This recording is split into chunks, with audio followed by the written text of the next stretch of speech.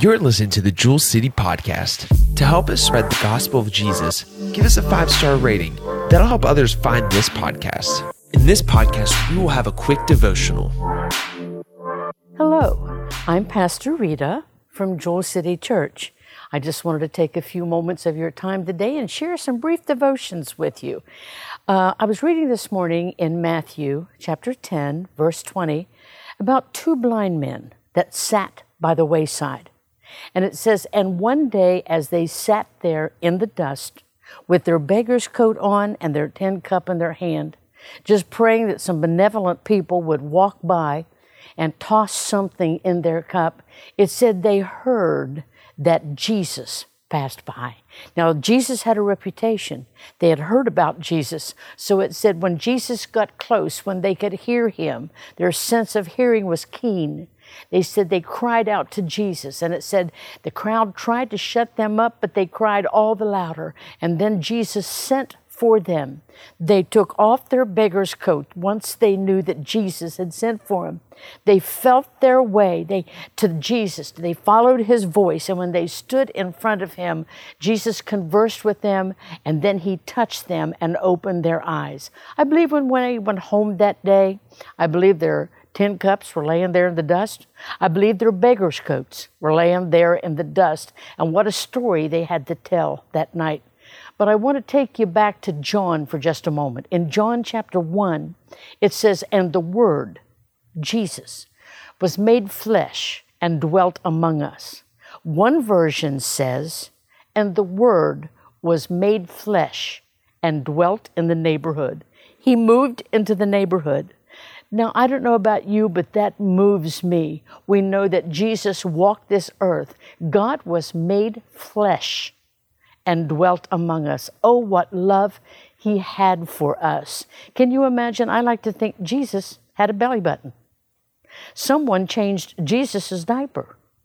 The Word was made flesh and moved into the neighborhood.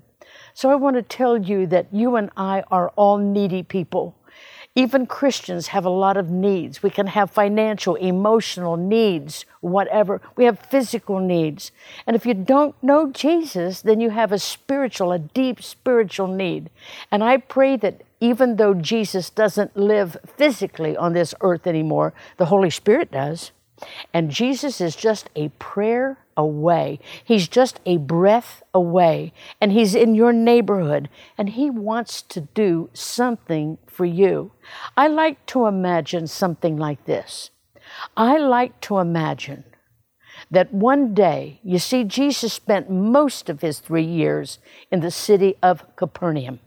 And I like to imagine that one day, near the end of the day, can you picture with me the sun just about to set in the sky?